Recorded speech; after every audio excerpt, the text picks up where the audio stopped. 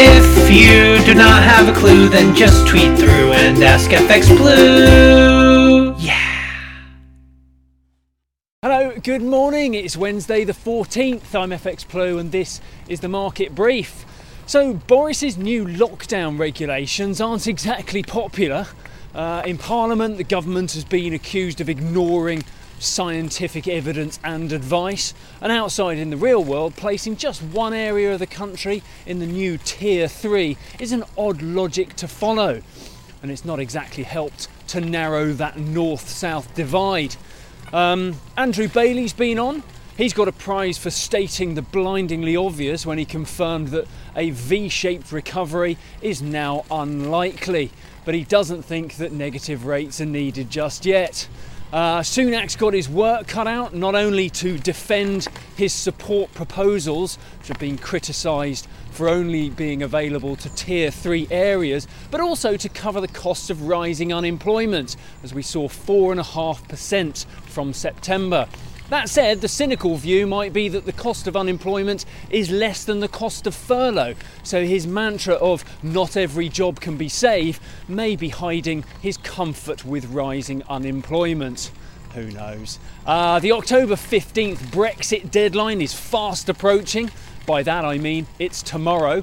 And so far we've heard nothing official about the government's intentions. Remember, Boris claimed that if we didn't have a deal agreed in principle by tomorrow, then he's out and we leave with no deal. But Barnier doesn't seem to believe that Boris will pull the plug. He said yesterday that the EU will continue to search for a fair deal in the coming days and weeks. I guess we'll just have to see what tomorrow brings. In the market, sterling has struggled to hold on to that 130 level against the dollar. Yesterday it was pretty much one-way traffic down from the high of 130.60, and we opened this morning just over the 129 mark. Over in the US, Trump's been back on the campaign trail.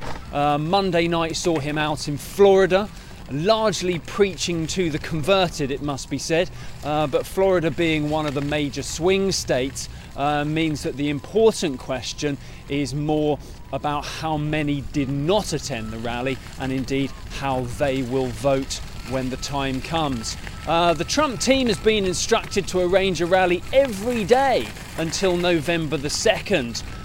Clearly he feels that getting out amongst his supporters could help rebalance the polls, but Biden is surely hoping that the more airtime he gets, the more chance he has of the Trumpisms pushing voters over to his side of the ballot box.